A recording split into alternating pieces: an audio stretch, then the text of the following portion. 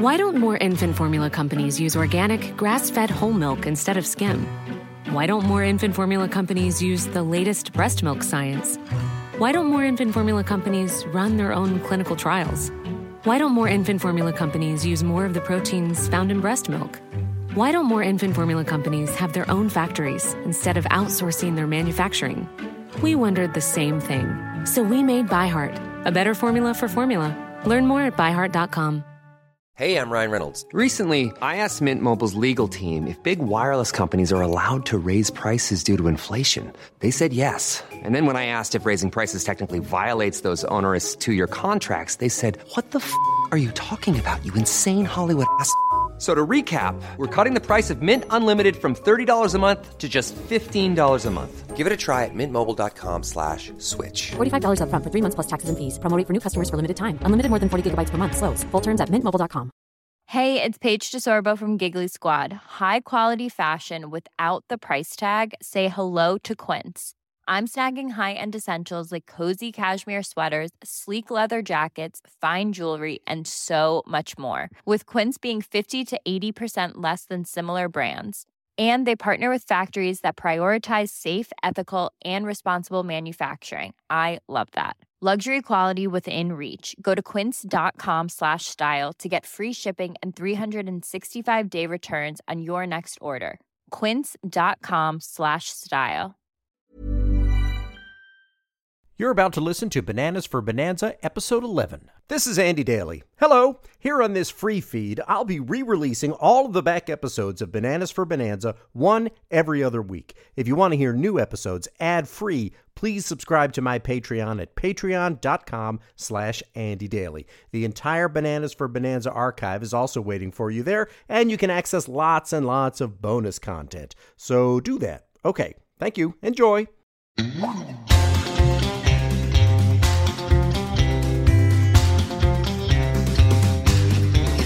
Yeah!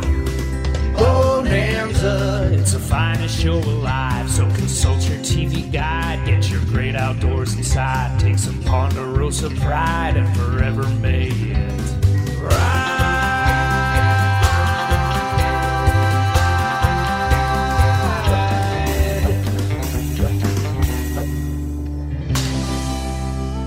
I'm Bananas for Bonanza.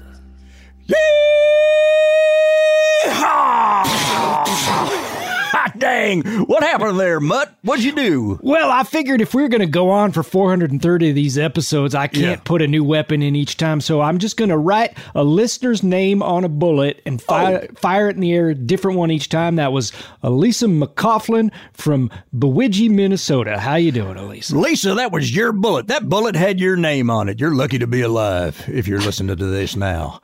Well, yeah, that's a good idea. Save your ammunition, Mutt, because we got 421 episodes, including the one we're about to do now. Folks, yes, hello, friend. Come on in. The gate is open wide. Welcome to Bananas for Bonanza. Damn, it's good to be back. Crazy about it. Yeah, crazy about it. This is the only podcast on the entire planet Earth where each episode of the classic television Western television series Bonanza is discussed in depth. Believe it or not, nobody else is doing it. It's incredible because Bonanza defined what it means to be a man, to be a Western man, to be an American, to be an Indian or a Chinese fella. It defined everything you care to think about for every single one of us ever since it premiered. And folks, we are back. That's right. We was gone for a few weeks there, I'm afraid. There appeared to have been a little bit of misunderstanding in which certain people made complete asses out of themselves, and they revealed themselves, I'm sorry to say, to be potential Frankensteins. And I am closely monitoring that situation. As you may know, in addition to being the poet laureate of the American West and the host of this podcast, I am also under constant monster attack. I can't seem to go more than a couple of days without that I have to slaughter some kind of a monster or other, and including many times Frankensteins. And I put some folks at Earwolf on notice that they appeared to be showing signs of Frankensteinism. And they got this podcast back up and running right quick after that. And that probably means that they are Frankensteins, but they just didn't want to make it so obvious.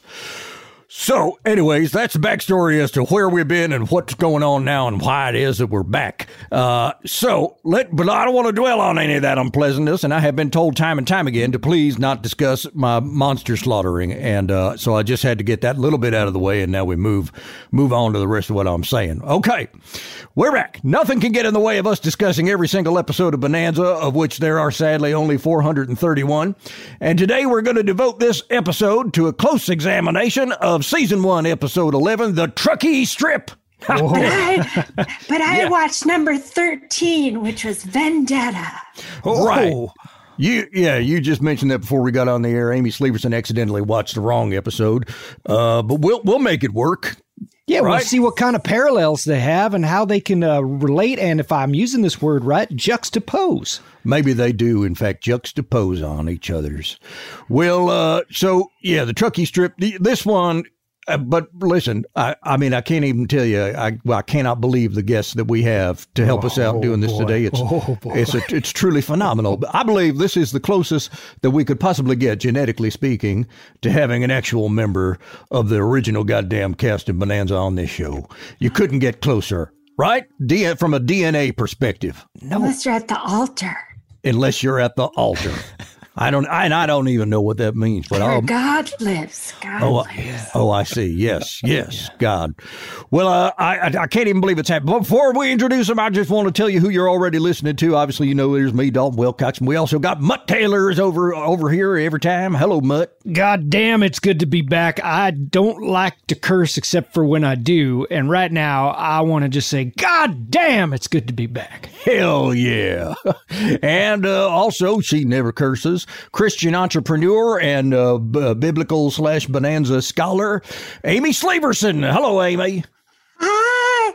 I've upgraded into women's health products. Oh, boy. That can also be used for men. So they're men's health. The men's health products are a little cheaper. And they're all gummies. They're gummies. Hey, what do you mean? Everything's a gummy? Yeah, it's a nutritional gummy, and it gives you courage for vengeance. Wow. I'll take some of those. Sign me up. Yes. Yeah, revenge gummies. I'd like a whole pack of revenge gummies. I need to take revenge against a lot of folks, and I've got a sweet tooth. It's perfect for me. You do a cleanse, so you just have gummies for 30 days. So these are products. Now, it seems like every time we do one of these, Amy, you've got a new product line inspired by this week's episode. Now, this product line is inspired by the episode we're going to listen to 2 episodes from now.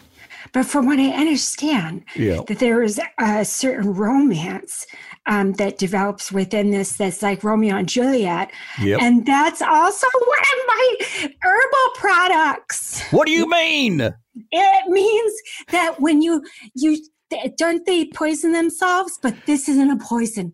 This is in no way a poison, though it is not FDA approved.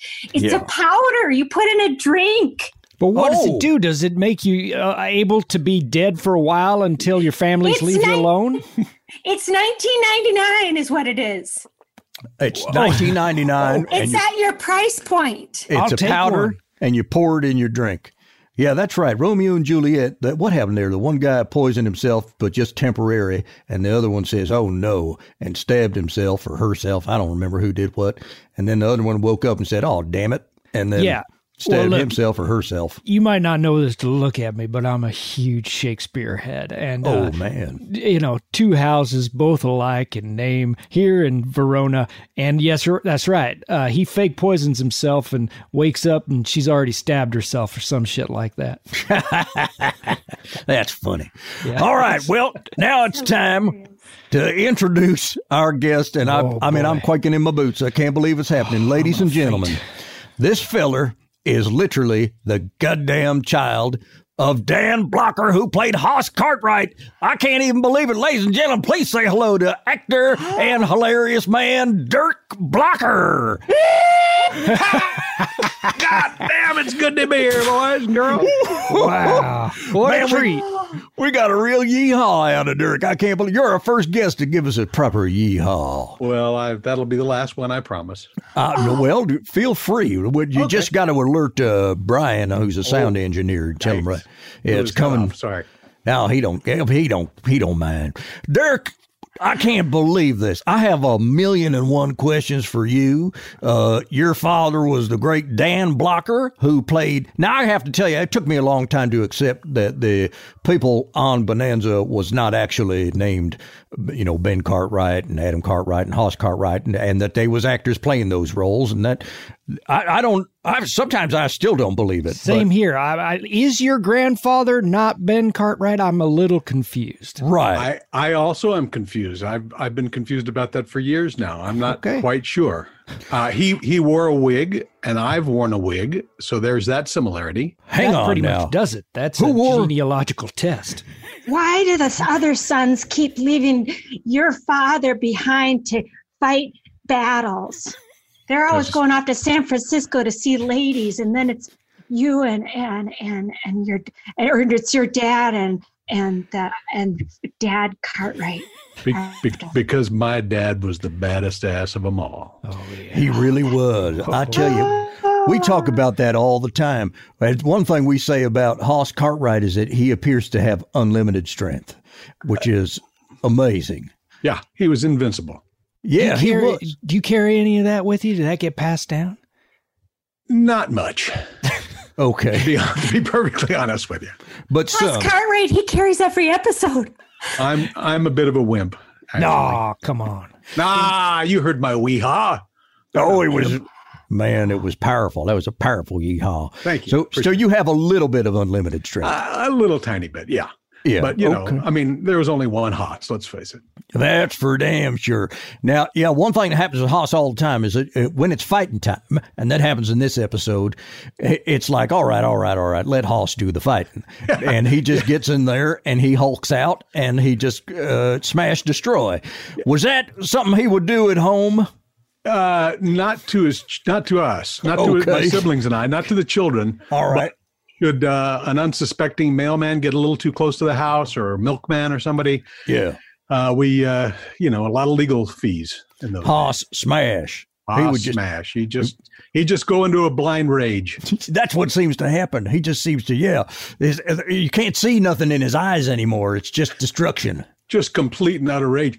What I like best about the fight he had in this episode was how Adam has a book in one hand and stops Pa from intervening. Let Hoss kick this guy's ass. Come on. Yeah, that's right. Adam, who, by the way, I might have to watch it again to know for sure, but I don't believe he's in this episode throughout, but I don't believe he opened his mouth the one time. I think you're right. And which lends credence to our theory that this was just a pilot that had been discarded from another show or something. Could be. Oh, yeah. They shelled out the money for James Coburn, so it could be. Jimmy Coburn. Now, don't get me started. I go way back with Jimmy Coburn. Yeah, that's right. This is a good one. Hey, that reminds me. I meant to show a clip. Hang on. I screwed up, but I'm going to make it okay. I went full Hoss in a cul-de-sac the other day. I was going door to door sales, and I said, "You guys, I know you're in there." And I have my product line, and I'm going to stand here until you buy some of my pillows. You was doing door-to-door sales? Door-to-door sales in my own neighborhood, so everybody knows me. Yeah. Do you find that people are less inclined to open the door because of this pandemic? What? No, they know who I am. And they say, "Oh, no, let's starters. We already have enough of your candles and stuff." But they don't know that I still, I have more. I always have new stuff like tragedy charms. And that would have been a perfect trauma charm to put on your bracelet. It just bad things that happen in your life, like addiction and, like the opioid epidemic is affecting so many families, and just get a little pill for that. And then you put on, whatever it is. This is one of Amy's most wonderful product lines. I don't know if you know about this, Dirk, or if you're interested in buying it. It's how they've got charm bracelets. This is a tragedy bracelet, and you can buy little tragedy charms or trauma charms from any bad things ever happened to you. She's got, you can see it right there. Hold up your wrist there, Amy. Oh, you have like a broken heart, or like a, this bridge of San Francisco if your husband goes gay. It's the bridge to San Francisco. Hey, did that ever happen to you? You ever had No, but it happened to a friend of mine. Yeah. Is that what they call it? And I said, I got the charm for you. Hey, that's perfect. And then I gave her a little bottle of Jack Daniels too, because that's for alcoholism. But she isn't that big a drinker, so yeah. She couldn't really. I mean, it runs in her family a little bit, so. Well, at least you just gave her a small bottle. Yeah. The first step to getting help is putting a tragedy bracelet on your arm. Yeah. Yeah. It's so true. Well, so now, all right, Dirk, now I got so many questions for you. Now, you must have met over time as a child all of the other cast members on Bonanza. I did indeed. I met every single one of them, yeah. Which one gave the best Christmas presents? Good question. They were all cheap. They didn't give any of us anything. You're kidding me. After all those years, that's a long time. Yeah, it was a long time. I haven't gotten over it, but maybe one of these days, one of their children will send something. I hope so. What about cattle? They own all of the Ponderosa. Why wouldn't they share anything with you? Well, some people just don't get what it is to be generous, Yep.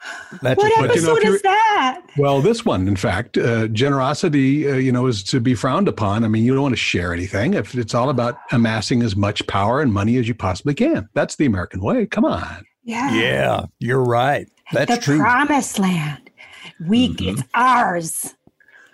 Hey, Dirk, we heard that Lorne Green, he had a house that was modeled after the Ponderosa Ranch. You ever go to that house? No, I have not. Now, I'd heard the same thing about Michael Landon. Oh, you're kidding me. No, he actually had a replica built up in the hills above Beverly Hills on a 5-acre piece of land, which tells you how much money that sucker was making. I know. That's all I want to know, because he did Bonanza, and then he was on Little House on the Prairie for all that time. And then And then he was on that goddamn highway to heaven. Right. And I just think this guy must have had an insatiable desire for money. Yeah, I think he probably did. Yeah. Couldn't stop. He was a commissionary like me. Yeah. Nice. Yeah, the more money you bring in for the company, the more money you get back out of it, and then you go to the Golden Bridge. Wait, the more people he brought to heaven, the more money he'd get? Yes. Wow. Is that how Highway to Heaven works? The more employees he had, the more he could get closer to, you get up in the levels of heaven. There are different levels of heaven. And he was probably he's in the Diamond Sky platinum level at very least. Wow. It's like a toll road to heaven more likely. Yeah. I didn't know any of this about heaven. This is all new. Well, you're going to find out if you're lucky. Yeah, I know I'm going to heaven. I made an arrangement. I'm definitely going there with all the monsters I've slaughtered. I've killed. Yeah. I can't even tell you how many vampires I've slaughtered and sent it straight to hell. You ever have any experiences, Dirk, with vampires or mummies or Frankensteins, anything like that ever come upon you? Well, I my wife and I are both huge monster movie fans. Oh, brothers. So we've probably seen every single monster movie that's ever been made at least once. But and I think that maybe that's protected me against real monsters. But I'd fight one if I had to. You sure would. I know you would. If you got any of that Os Cartwright blood in you, you'd take them. Does your wife have a birthday coming up? She does. I mean, almost immediately. I have a great gift idea. Yeah. It's something I made myself. It was just for fun. And then it's just turned into this crazy profit-making thing. I'm a profiteer about it because it's a goat tether.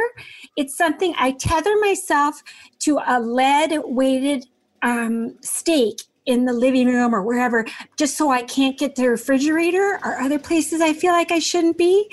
Or I put it on the front lawn. I can go outdoors to stay away from, just stuff that I shouldn't eat and stuff.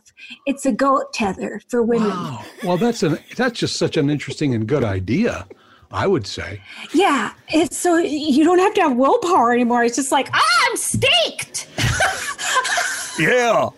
And like the way you put a goat on a tether and you hope that the goat is going to eat all the grass. And then once they've done it, you move the tether and they eat some more of the grass. So it can be done that way. It's not just to keep you from doing things. Yeah, it's to get you to do things that are within your reach. Yeah, no, some things I should finish. They put me near my kale chips. I should finish the whole bag rather than throwing it out after one taste. But that's terrible. What a coincidence! My wife one time met Tammy Faye Baker at an airport. Is that right? She saw, and she was walking behind her, getting on the plane, and she noticed that Tammy Faye Baker had goat hooves instead of feet. You're kidding me? No, interesting, huh? I'm not at all surprised to hear that because I know that they commune with the devil in certain ways. And, hell. Come on, open your eyes, people. No, there's the good Christians, and then there's the other Christians who aren't good but are faking so hard that you can't tell. And I've got to figure out a new product to figure out which ones are bad and which ones are good. You mean we're surrounded by people who may not be what they seem? Witches. Wow. Okay. Yeah, I'm worried about witches. But I just can't even imagine how difficult it would be to buy shoes if you have goat hooves. Well, you just buy horseshoes. Yeah, but they got to be teeny tiny. And the hoof is a shoe. A hoof is a shoe. A hoof is a shoe. Is that where the term being a hoofer came from, I wonder? Oh. Yeah, I think in the old days, most of the movie dancers were part goat. Ah, of course. Of course they did have. They had hands, human hands, but their hind quarters was hooved. Has your wife ever lost a friend, to argument? You could get her a pendant, and it's a balloon. It's a forgotten birthday balloon. Well, I don't think she's ever lost an argument, at least not with me. Okay. Yep. I've been there, my friend, and now I'm living in a shipping container. Yeah, that's right. We much had a difficult love life. And speaking of difficult love lives, the characters on this television program, Bonanza, have some of the most difficult love lives you've ever seen in your life. Unbelievable bad luck with their love lives. Wouldn't you say that, Dirk? Yeah, Curse of the Cartwrights. Curse? Is that what they call it? I never heard that before. Curse the Cartwrights. Yeah. If you're an actress in those days and you were booked to be on Bonanza, you knew that, the end was near. You knew you were getting a nice death scene in a bed, probably of tuberculosis or something. Envelope, please. Yeah. Man, that's true. Hey, did you ever spend any time on the set of Bonanza when they was shooting the TV show? I actually did, yes. You did? That was, in those days, they shot like 11 months out of the year. I mean, it was ridiculous. The schedules were pretty onerous. So really one of the only ways to spend time with my dad was to spend time on the set with him, yeah. Wow. Do you have any memories of memorable things you saw shot? Scenes that when we watch them, we can think to ourselves, "Hey, little Dirk was sitting there watching this." Well, I usually tuned out when they'd actually start shooting because it was, the process is dull, again and again and again. But one of the things that my dad would do when he'd get busy is he'd ask somebody working on the show who had some time to take me around and, take care of me, babysit me basically. And I'd end up in a makeup chair usually. And then the wardrobe people would put wardrobe on me. And pretty soon I looked like, a small person in a Western. And one day Michael Landon was directing an episode and he saw me and they were doing a saloon scene. And he picked me up and carried me over to the middle of the room and sat me down. And suddenly I was surrounded by extras and everybody had beers in front of them and dance girls right above us. And it was that was wonderful. I couldn't find myself on the episode though. I tried and tried, but I was just too small. Darn it. So do you think you looked like somebody brought their child to a saloon, or did you have like a mustache or something like that? Oh, no, I had like a fake beard and a mustache. Oh, you did? And the bullets across my chest and, the whole 9 yards. Yeah. Wow. So it was like a little person in that saloon. That's funny. That's right. Well, that's too bad we can't find you in the episode, but maybe they'll digitally enhance it. We can keep an eye out for you. Do you happen to know what episode it was when we get to it? I haven't the foggiest. I think it might have been Wayne Newton might have been there because I remember thinking, why does this man sound like he sounds when he sings? But he's a very nice guy. He seemed like a really nice guy. And I think he was in that episode, but I'm not 100% sure. But, you said keep an eye out for him. That's another thing I noticed about this particular episode, this Truckee episode. The character Willard Trump has one eye. And, yes, he does. And Pa, literally, as he's walking him to the door to go run an errand, he said, we keep an eye out for us. Oh, don't say that to a one-eyed man. Oh, he was slamming him. He knew what he was doing. I mean, what the hell? He got him. Yeah.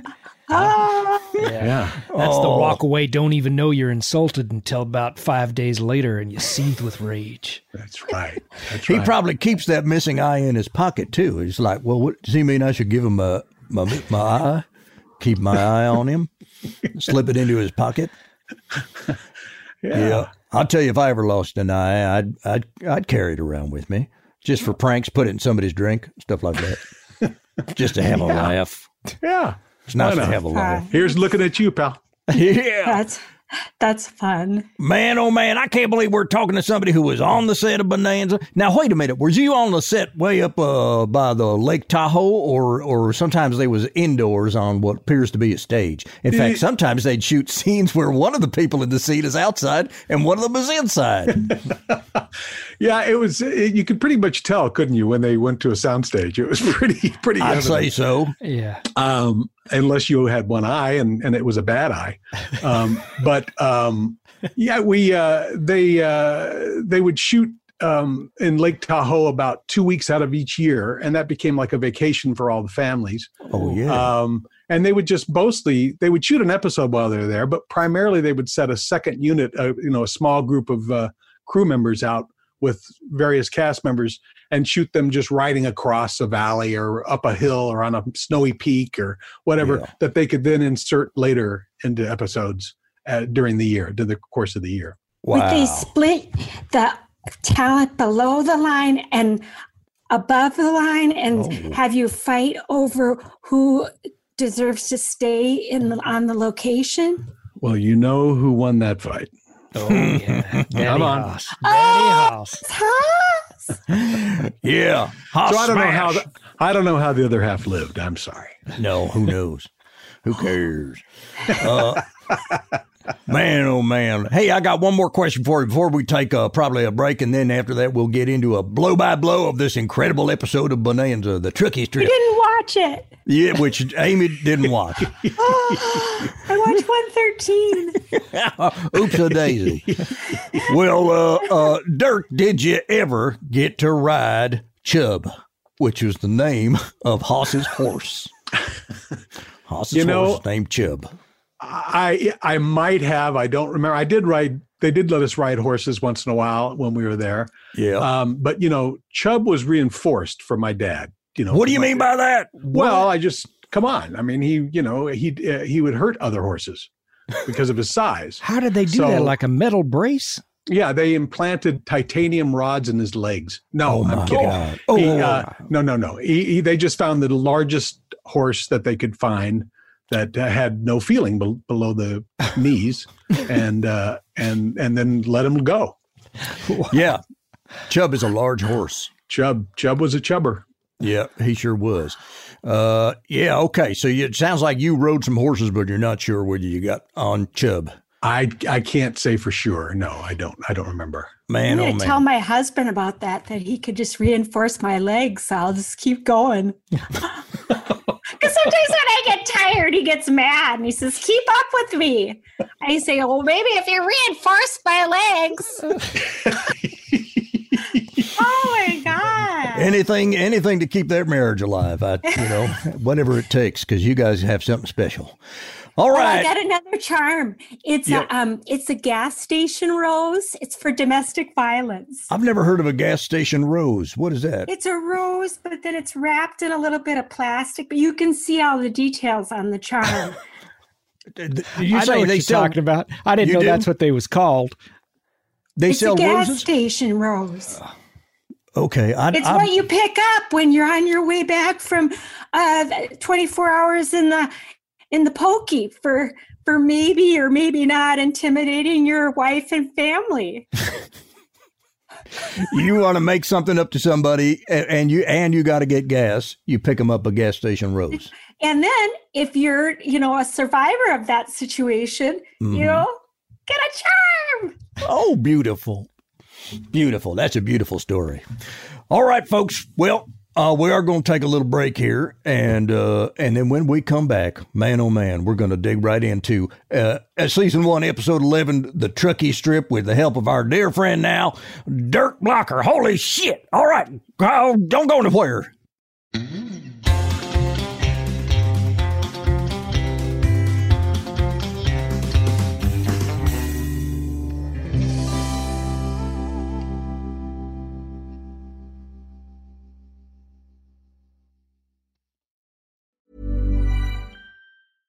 Ryan Reynolds here from Mint Mobile.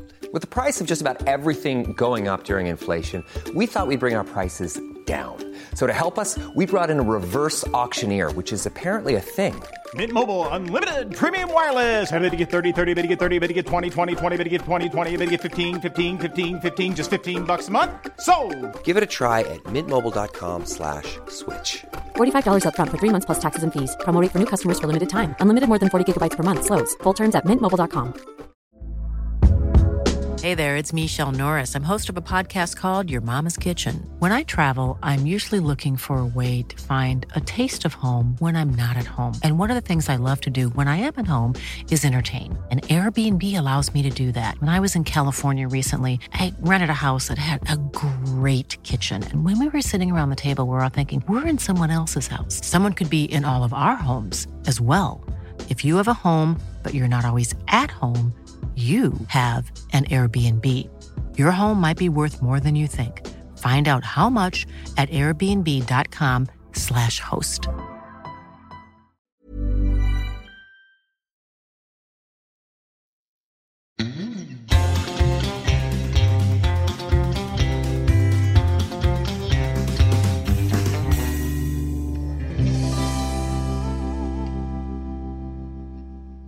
Welcome back to Bananas for Bonanza. It's me and Mutt Taylor and Amy Slaverson and Dirk Blocker, our guest for this episode. Oh, my God. Hey, you're on that Brooklyn Nine-Nine, right? Yes, sir, I am. I have been for the last 7 years, yes. 7 years. Wow. Unbelievable. Unreal. You're a lawman on that show, aren't you? I'm a lawman, indeed. But a city slicker, too. A city slicker and probably someone who should have retired some time ago. Yeah, you and the other Scully guy, you're just kind of like, what are you, a couple of you past their primes? Yeah, we're just trying to survive until our pension kicks in is basically how it works. Oh, is that right?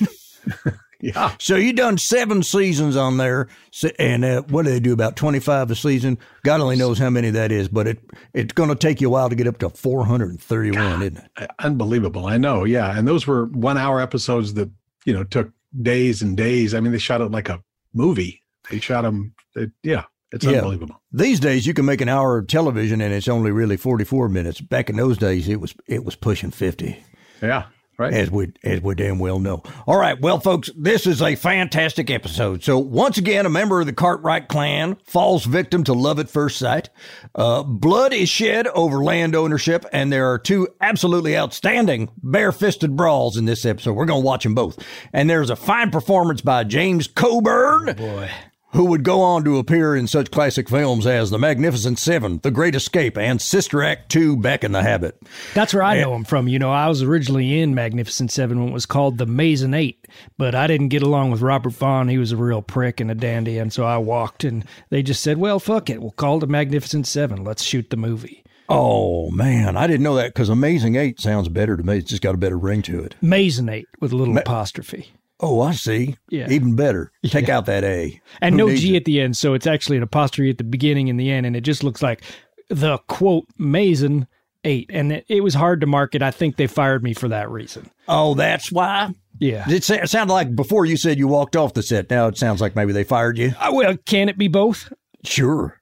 Yeah. Fine with me. God, I love Jimmy Coburn, though. That man, he can do no wrong for me. And when he showed up in this episode, you got the Cartwrights and Jimmy Coburn. It's too much. It's too much. He plays Pete Jessup, and he's a son of a bitch. Oh, he's a bad one. Amy, I'm sad for you. You missed this episode.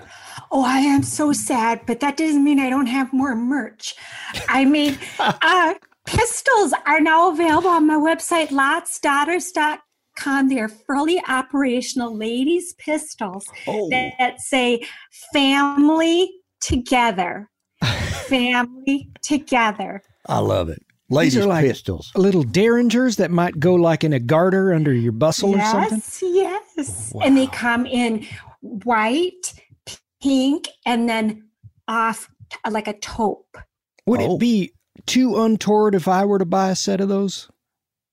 Oh, that's fine. No, that's fine. Because I can't give you a deal. My best friends pay the most. I can't give you a deal. You love me. Hashtag girl boss. That's how it gets done. Yeah. Now, I know those garters normally go around the thigh of a lady, but I've been working out since I've been on my own in the shipping container. And so I got my arms pretty big, and I'm figuring if I were to put one of those garter guns around my arms, it might fit. And then I could do a little fast draw just by giving myself a little hug, grab the derringers and shoot. That's an excellent idea. And it's it makes me think of a ruffled top as well, how it could really work that way, a ruffled. I'd do that. We'll talk later. We can do a whole consultation. Of course. Yeah, this is all making me uncomfortable. To think of you with ladies' garters on your arms and little derringers tucked into your newly bulging biceps and a frilly shirt. But it just makes me uncomfortable. There's been a lot of trouble in my life lately. I should mention, too, in full disclosure, this episode's called the Truckee Strip, and my shipping container is parked outside of the Truckee Strip, which is a strip joint here in northern Nevada. And there's been a lot of goings on. See, the reason I don't have my truck anymore is I lost it in a game of curb dice, and so I got some fellas after me. But we don't have to talk about that. Let's just move on. Wow, that's a big bet for curb dice. That tends to be more nickel and dimey. They were huge dice. Oh, I see. That makes sense. Pretty big curb or what? Yeah, and it was like them dice in Price is Right and we played it against a dam. Oh, okay. Now I get it. Yeah. All right. Well, this episode features an actress by the name of Adrienne Hayes, and she's had a lot of one-time appearances and a lot of TV shows. Only show that ever had her back more than once was some soap opera, Guiding Light or something like that. Everybody else got one taste and said that'll do. And then we've got the fellow by the name of Charles Horvath. And Charles Horvath plays Willard Trump, and he was also in The Wackiest Ship in the Army, which Jack Warden was the star of. We got to get our hands on that show because it seems like Bonanza was like the feeder show to The Wackiest Ship in the Army. So I got to see that. Well, this episode begins where some guys is cutting down a tree, and then Willard Trump, who's got an eye patch on, and he is a rancher who works for the Cartwrights. He rides up, and he sees them cutting down this tree, and it seems to be a problem. How many episodes now have begun with a tree being cut down? We're into about 3/5 of them. I'd say.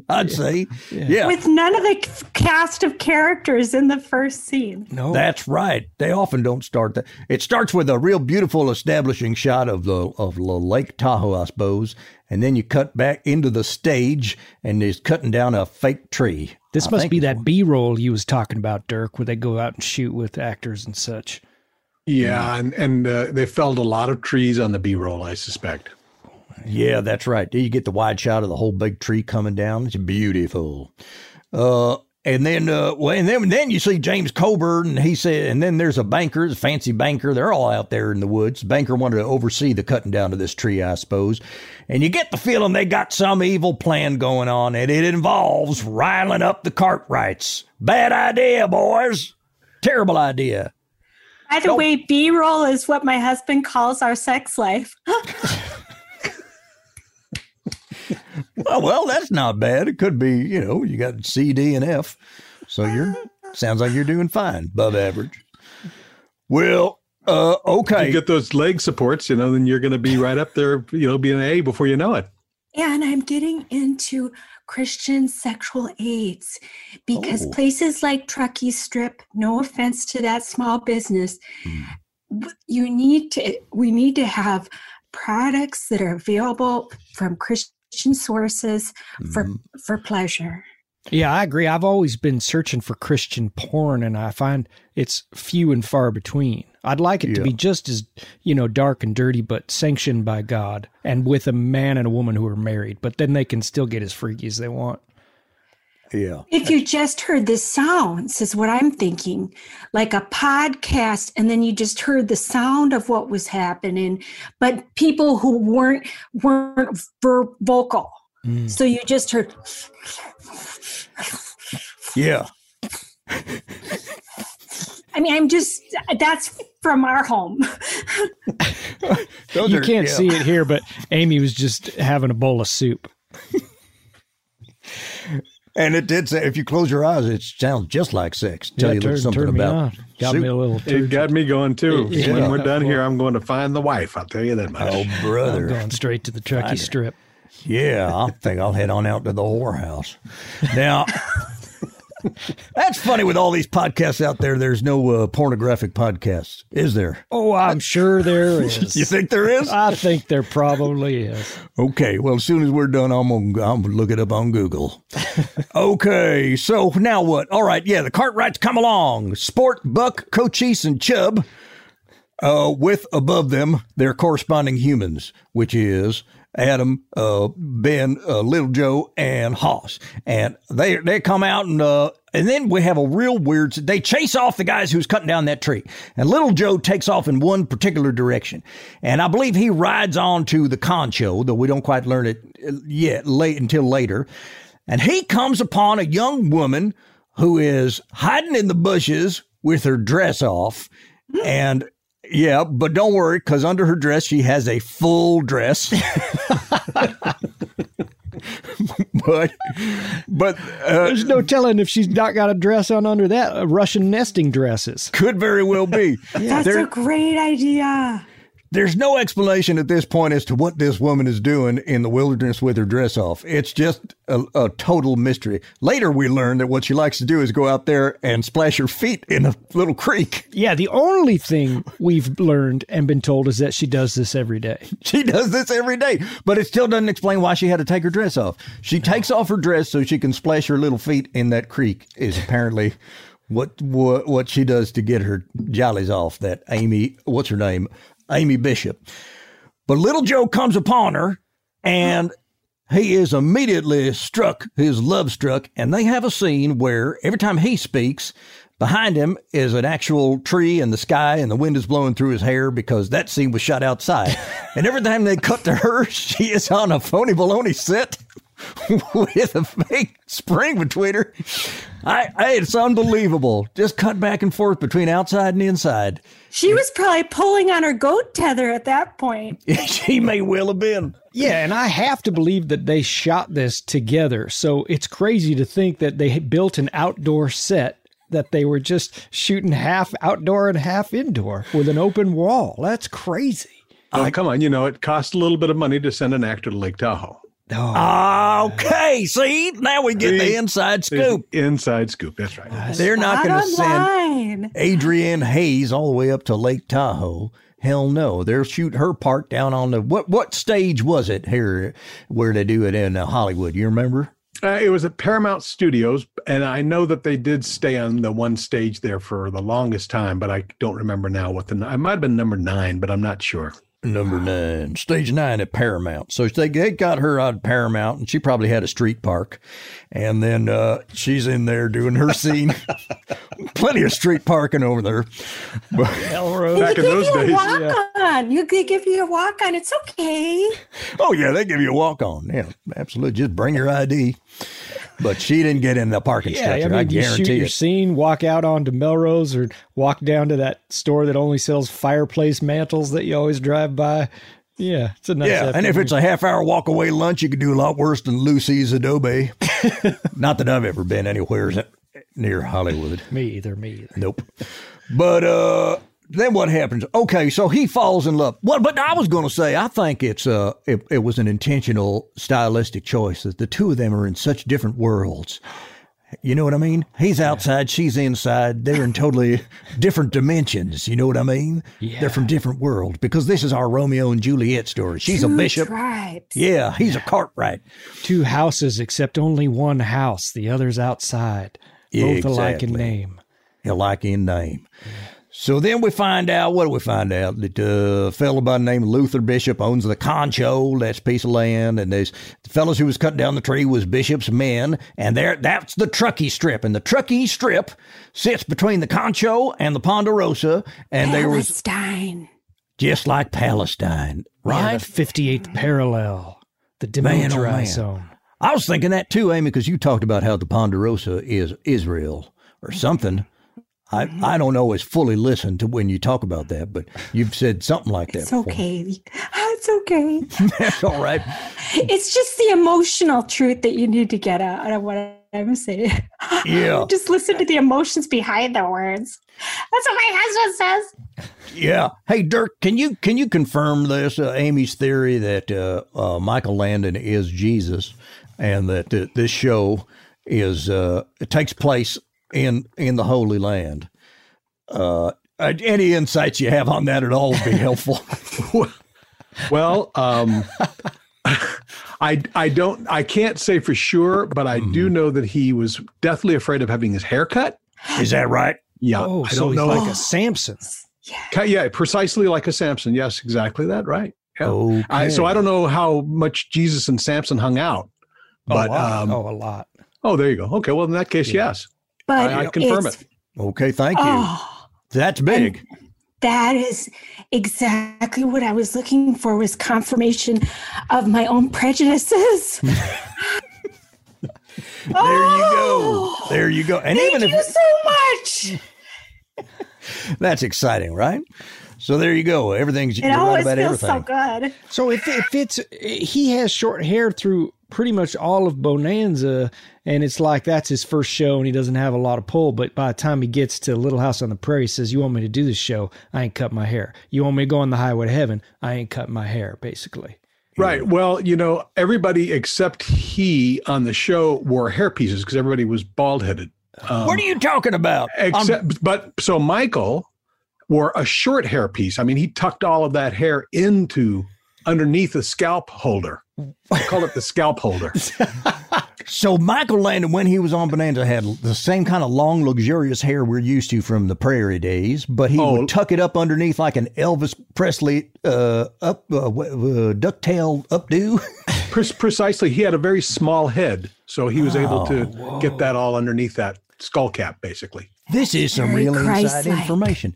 Now, wait a minute. Are you trying to tell us that Lorne Green and Mr. Purnell there, that these fellows, when you saw them off set, they was bald-headed? Well, I think if you just kind of looked closely in the episodes, you might be able to tell. It looked like a piece of lettuce on their head, basically. You're kidding me. What about I thought they just had lettuce hair. What about your own father? Was he? Oh God, yeah. He would just, but he didn't like hair pieces, so they paint his head dark. This is outstanding information. I'm going to, I'm just going to stare at their hair from now on. I never even thought about it. Never thought about it once in my life. Well, it's given me great insight. Now I can spot a hairpiece of a mile away. Oh, me too. I got perfect wig dar. But then what about Hop Sing? Is that a real hat or is it a hat piece? Hey, good question. I never saw him without the hat, so I'm not sure. All right, fair enough. Yeah, now he's got that I long think hair. of it, then that makes Michael Landon even more Jesus-like, because it's like everyone who surrounds him is wearing sort of a holy covering of their head, sort of a hijab. Yeah, a hijab. I like that. I like a hijab. Now, okay, so it's the Truckee Strip is between the Ponderosa and the Concho, and these two parties have been warring over it for a long time.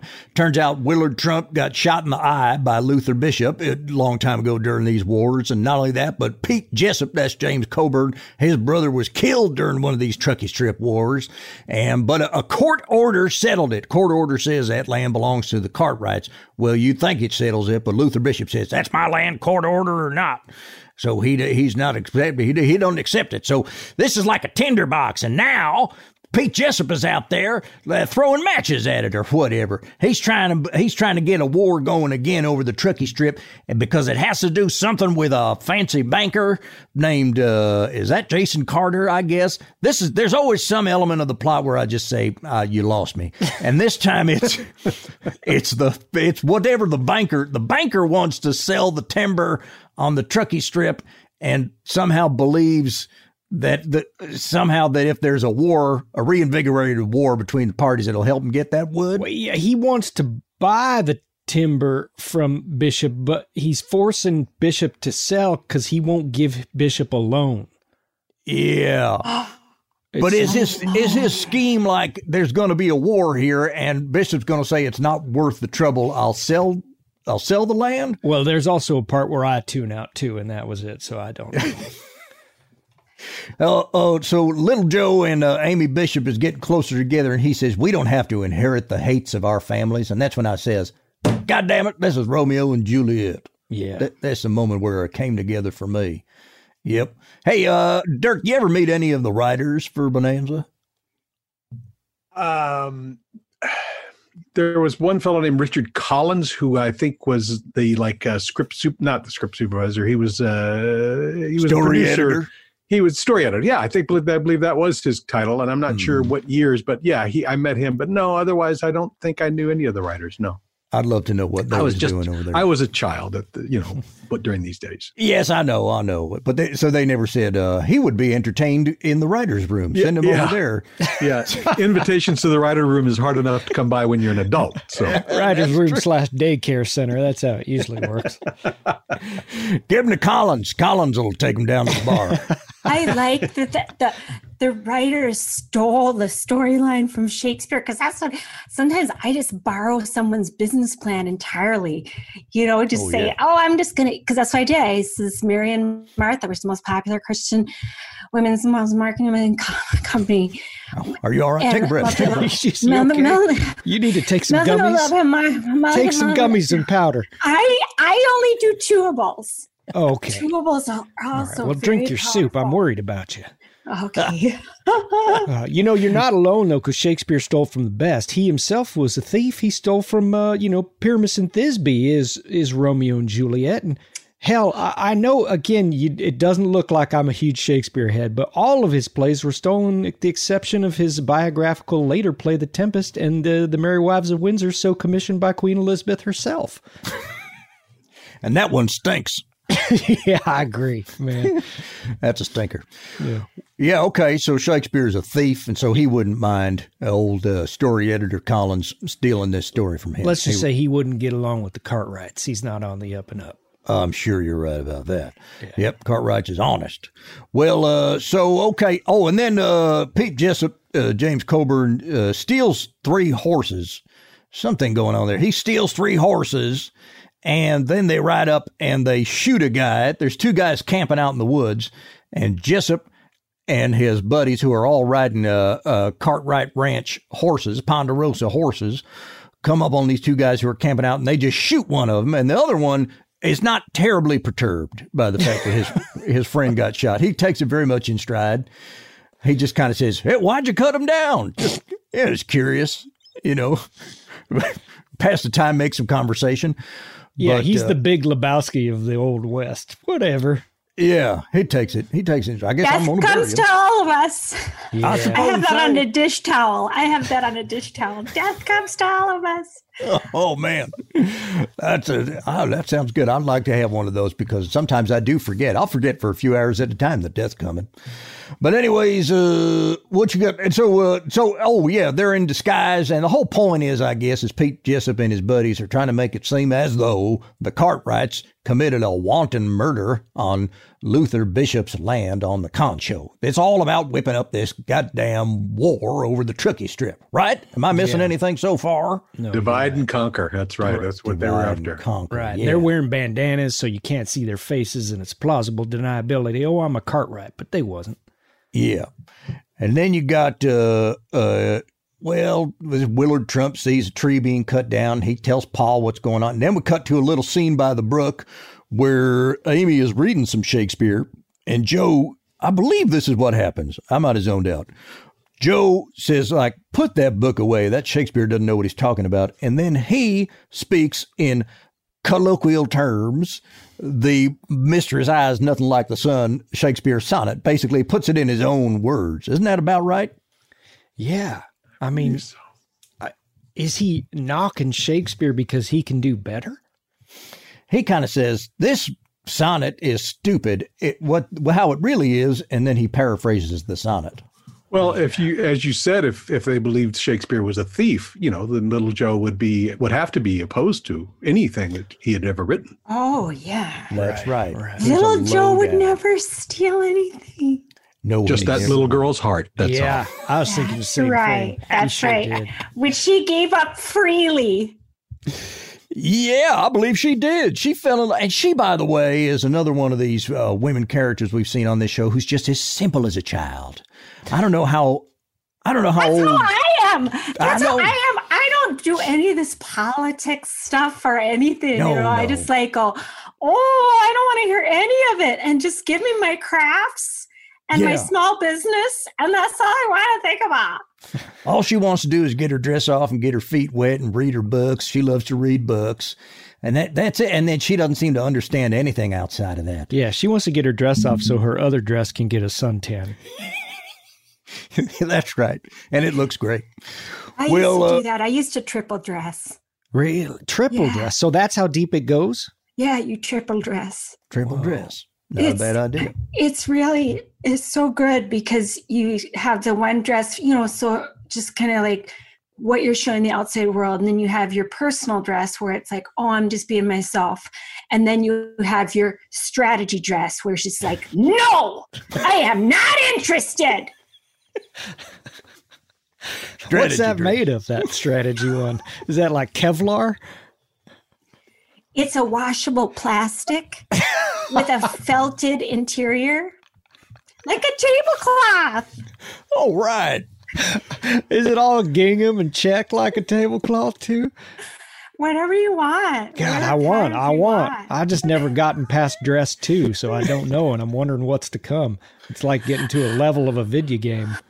Well, there's a reason you haven't got past dress 2. I know. She's gay. I'm just kidding. She's not. Nobody is. She could be. Her name's Nobody Clark. is. Nobody is. Yeah. I'm with you on that. Man. Well, I'll tell you, 3 dresses wouldn't hurt the women of Bonanza. Might help them survive a bullet or what takes this woman out is bizarre, but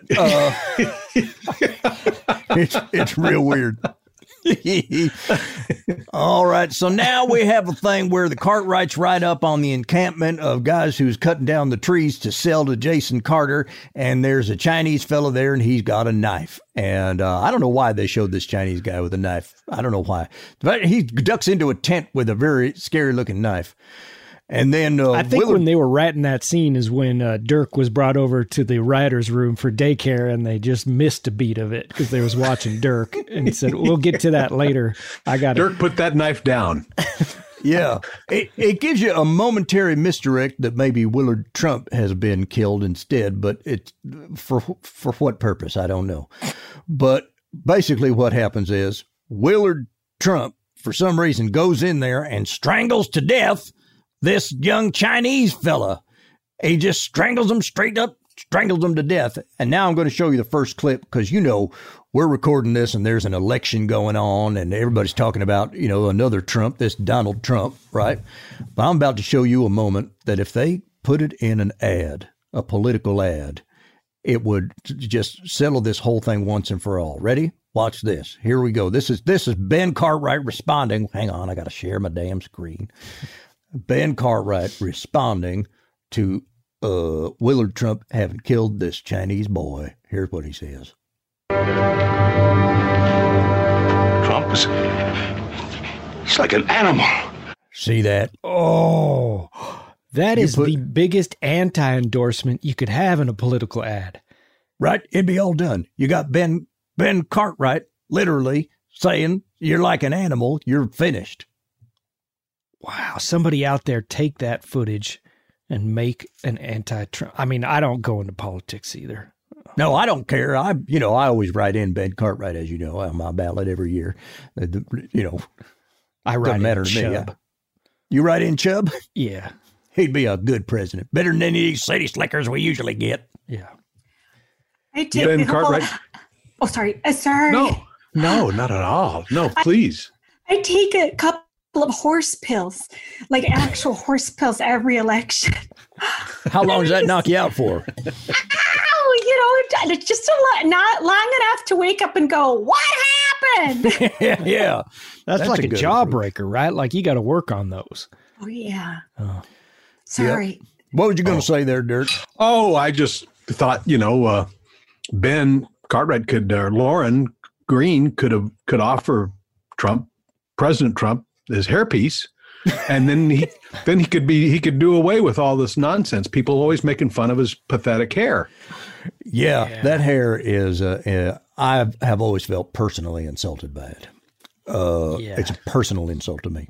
I've seen better hair on thatched roofs before. I agree. Well, now I'm going to show the rest of this scene. I'm just going to let it roll because right after this is when there is the first of the two epic brawls I want to show. And this is really the one because this is it. This is the one where Haas goes full Haas and it is a thing of beauty. Here we go. Let's roll on from here. Now, starts with Ben Cartwright. Oh, he hands his gun off because it's time for a bare-fisted brawl with Trump. Oh! And it looks like Ben Cartwright's going to get strangled to death, but here comes Hoss. Or a light beer commercial. And little Joe rides up, but that's not important. None of this is important. Oh, there goes Cochise. Now here's Hoss beating the hell out of Willard Trump. Oh, man.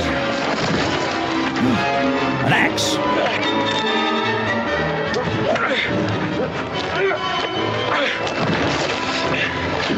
Yep. Now the bad guy seems to always pick up some kind of a weapon. That was beautiful. And that'll do it. Dang. God, that is like watching Michelangelo paint the Sistine Chapel. Yes, it is. That's a real good one, particularly that part where Hoss sort of grabs him by the legs and flips him over his back. I think James Coburn might have showed that to him. Are you serious? Well, it looked like something right out of like Flint to me. Oh, yeah. Oh, yeah. Or one of his last movies, Hudson Hawk, where he was riddled with arthritis. Oh, that sounds good. I'd like to see that. I like to see people in their worst state. Dirk, do you know? I mean, was your father a professional wrestler before going into acting, as so often happens these days? No, he wasn't a professional wrestler. However, he boxed in college and he did. Yeah, he was the Golden Gloves champion of Texas, as a matter of fact, heavyweight champion, undefeated. He was also a war hero, right? Didn't he get the Purple Heart? Yeah, but he didn't. That wasn't much. I mean, he didn't really talk about that a whole lot. Man, he wasn't. That's a big impressive. deal to him. Wow. Oh, wow. That's pretty cool. But when Trump was wielding the axe, I thought it was very interesting that one of Ben's sons would prevent Pa from coming to his rescue. I mean, the guy had a fucking axe. Yeah, there's a lot of conflict between the Cartwrights. In fact, coming up is a scene that I thought I'd never see till the day I died. I know what I'm talking about? I know what you mean, but I want to take a moment to agree there that was an odd moment. So a fella picks up an axe and he's swinging it at your son. And so you pull your gun and you say, well, I'm putting an end to this. And then one of your other sons goes, no. Let's not be hasty. I'll bet you Hoss can handle this axe. That's crazy. And if not, there'll be more for me to inherit. Yeah, that's what he's thinking. Son of a bitch. Goddamn. Adam. Well, yeah, so that was a beautiful fight there. I think that was one of the best what we've seen yet in 11 episodes. And yeah, that's right.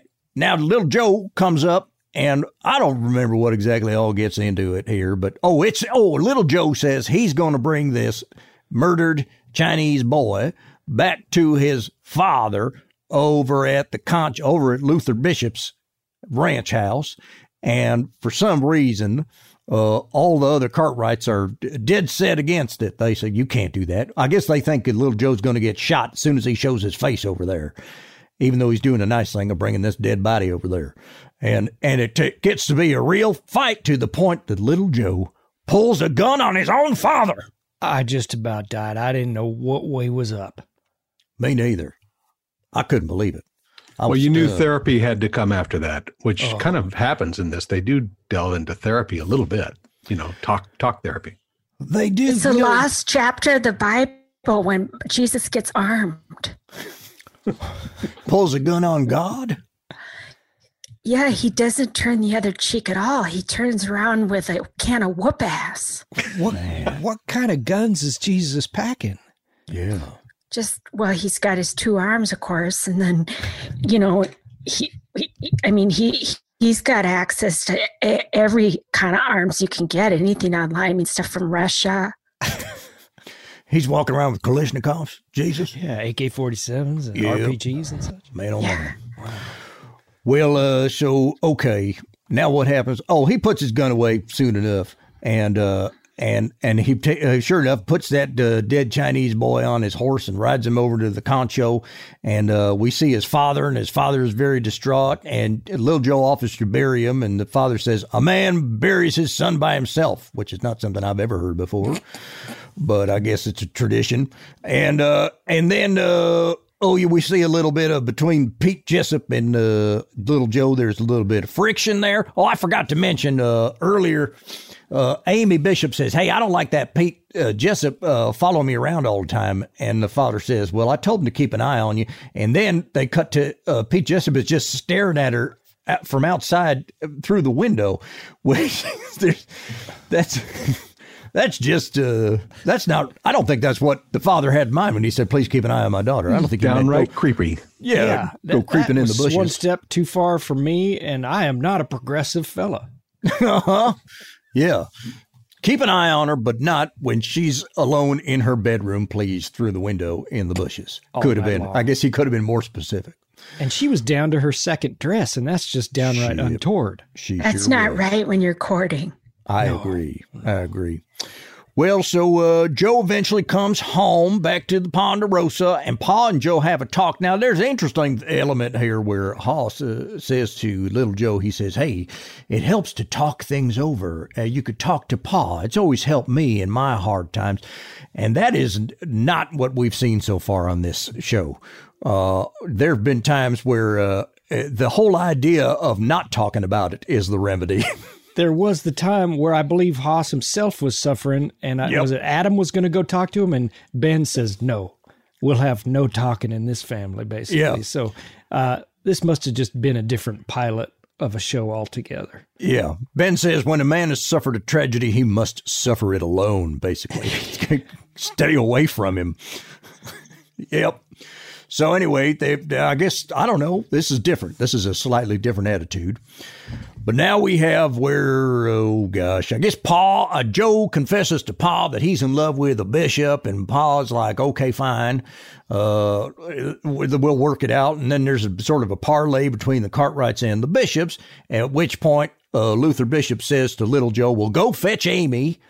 And he's going to do that very thing. But what he doesn't know is that Pete Jessup has decided that it's time for him to take by force the affections of Amy Bishop. Have I put that in an acceptable way? I don't think so. It's terrible. Pete Jessup just attacks Amy Bishop. He says, and they're in the barn. And little Joe comes in, and this is the second thing I want to show you. I mean, I don't think folks have ever seen anything like this brawl I'm about to show you. This is like, it's a brawl in a barn, and there's just an endless number of weapons that an unprincipled man like Jessup can call upon. Can you see my screen? No, there it is. Oh, there it is. Okay, here we go. This is the big climactic brawl between James Coburn, Pete Jessup. He's a big wind-up. Oh, he throws a punch anybody could have seen coming. Oh, no. Little Joe ducks it. Yeah. She's down to her second dress. She's down to her second dress, lying in a pile of hay, enjoying the fight. These two are fighting. Now, here comes James Coburn with a chain, and he gets flipped. And he's whipping old Little Joe with that chain for all he's worth. Oh, man. Unprincipled. It's unprincipled is what it is. She's having a seizure. Yeah. Little Joe's getting choked to death with the chain. But he punches old Jessup there. Now Jessup, I don't know. What I have no idea what that submarine is. periscope? A bridle. Oh! They're both using sticks. Oh, what's next? No! Some random piece of wood. More brawling. Now he picks up the first of 2 pitchforks that will be employed in this fight. This is pitchfork number 1. That's the problem with pitchforks. They'll stick in the wall. Now you can't use it anymore. Men's bodies diving. It's terrible. Oh, the old kick. And here's pitchfork number 2. Very different style of pitchfork. And he throws it. He missed by a lot. Yeah. He really did. By a body length. Fight. Oh, what's this, a whip? Now we got a whip. Oh, no, it's a whip. I've lost track of how many different weapons have been employed in this fight. Hey, Little Joe did the old log roll, knock you over. And this is it. Now, Little Joe's Was this later marketed as a workout system for your home?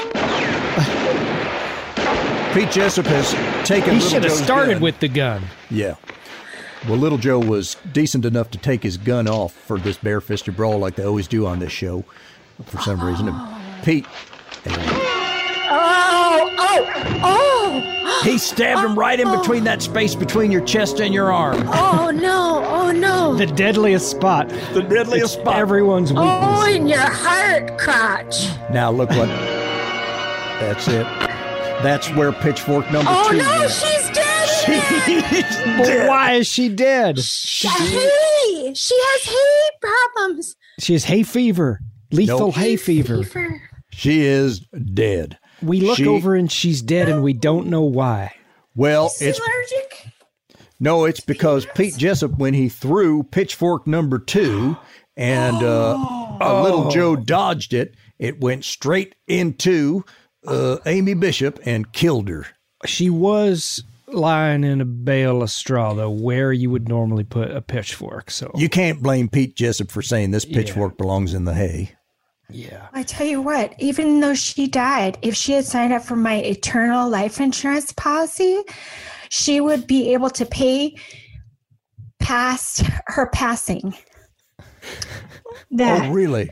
Yeah, that even if you die by your own hands, suicide, you will continue to have those payments come out monthly, so you know that you're taken care of. Wow. Who does the money go gone. to? Who's the money go to? The insurance company. Oh. Okay, I think I get it. So this is money you personally are going to collect after you die if you can figure out how. Okay. You get it in the afterlife. In the afterlife. Okay. Depending on what level you end up at. How much does it cost to buy one of these policies? Oh, it's a real easy in. It's $99. Oh, all right. Easy in. Anybody can do it. Yeah. Anybody can afford $99. $99. That's 3 stuffed animals for your kids. $99. That's maybe a stool, a nice stool, if you're going to buy one. Yeah. $99. That's like 6 packs of cigarettes. There's a lot of things that could be added up to cost $99, I guess. But all right, everybody, send Amy Sleeverson $99 and you can withdraw money in the afterlife. All right, well, that's it. Another woman down on Bonanza. What does that make now? We're 11 episodes in and we're probably at about, 24 dead women? Well, you start right out of the gate with 3 dead women because Ben Cartwright has buried 3 wives. That we know of. They should take their bodies and make a bone church. My husband and I went to Prague for our honeymoon, and there was a church made of bones. They could make the brothers could make a bone church of their wives. They should. And then we had, in episode 3, Hoss fell in love with a woman who had tuberculosis and died. But that was the true love of his life. And then in episode 6, little Joe fell in love with Julia Boulette, and she died. So he's been here before. And then I was trying to remember when Ben Cartwright proposed marriage to that actress, who in the end ended up with that drunk guy. Did we hear that the two of them had gone off and died together? I think it's safe to assume. I think the way that episode ended was, hey, they left town, turns out, and they died on the way.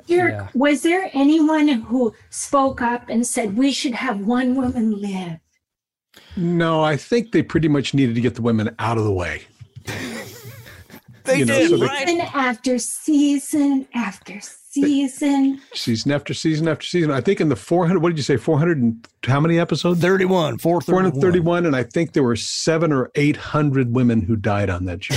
Man, oh man. Something like that. First time, shame on me. Second time, shame on you. Shame on me again.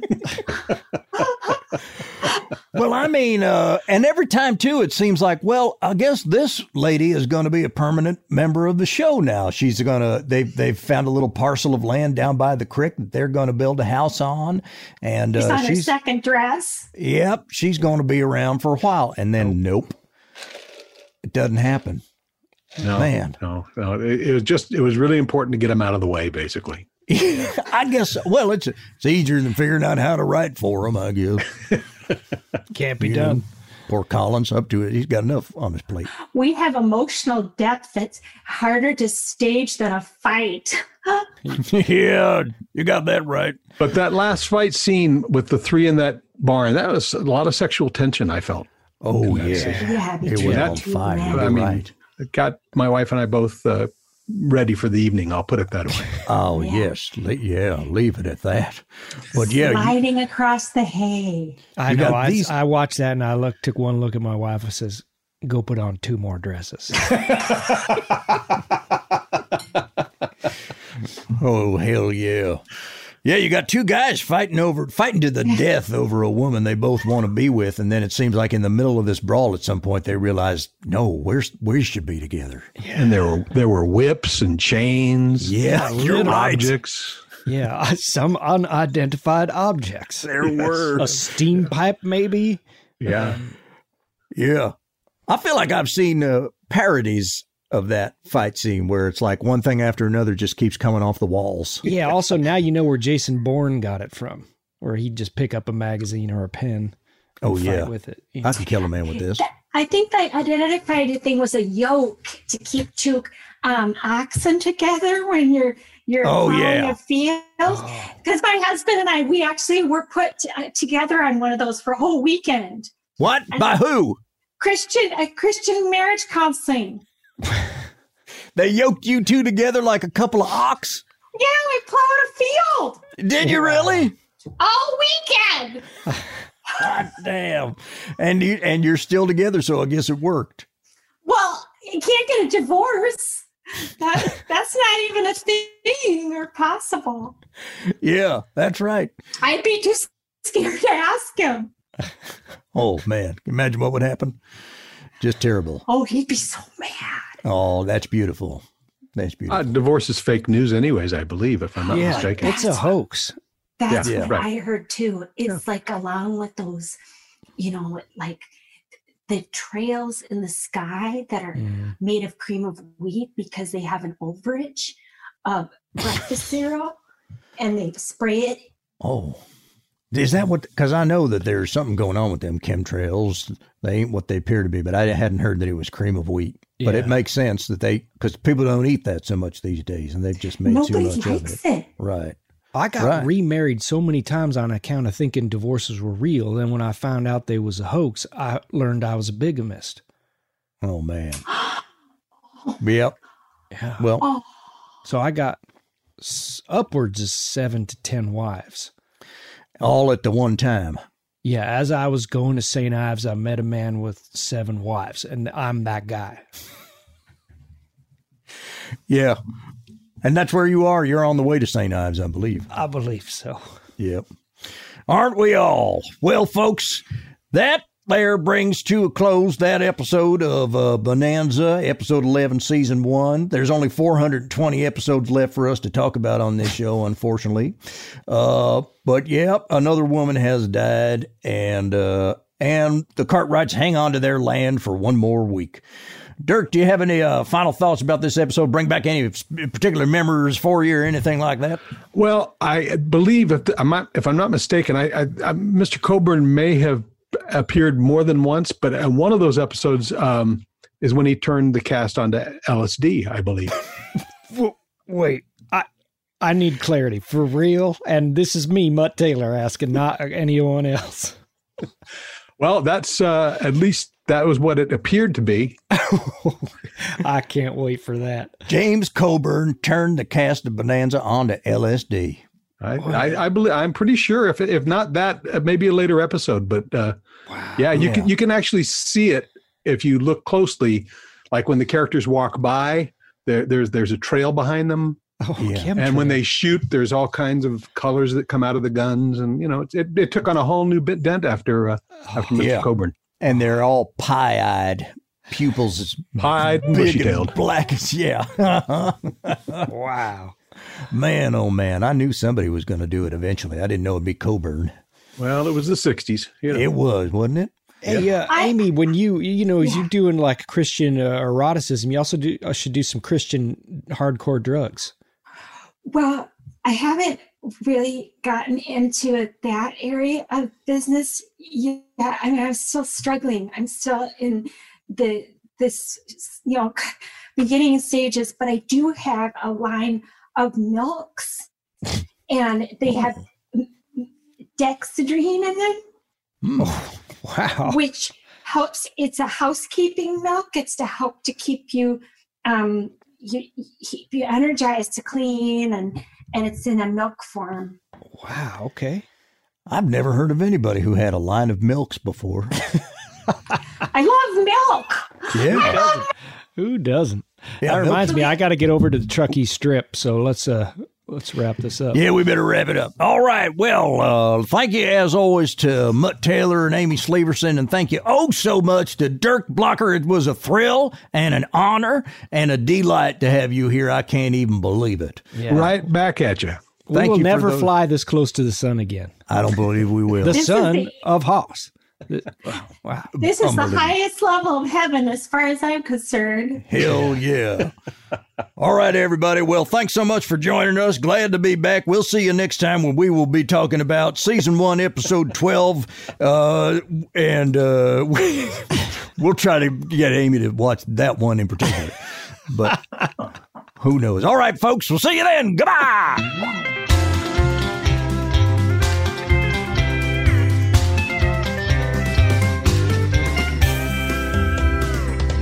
Bananas for Bonanza is brought to you by Andy Daly with Maria Bamford and Matt Gorley. Theme song by Matt Gorley with The Journeyman, which in this case are Mark McConville, Daniel Michikoff, and Wade Ryan. Special thanks to our gang on the ground, Josh Richmond and Shannon Locke. Bananas for Bonanza is produced by Ryan Connor and Matt Gorley, and executive produced by Colin Anderson and Chris Bennett. We'll see you next time.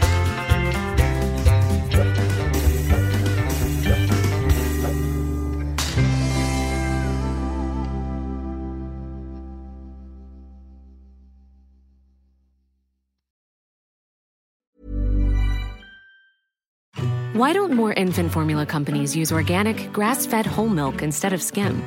Why don't more infant formula companies use the latest breast milk science?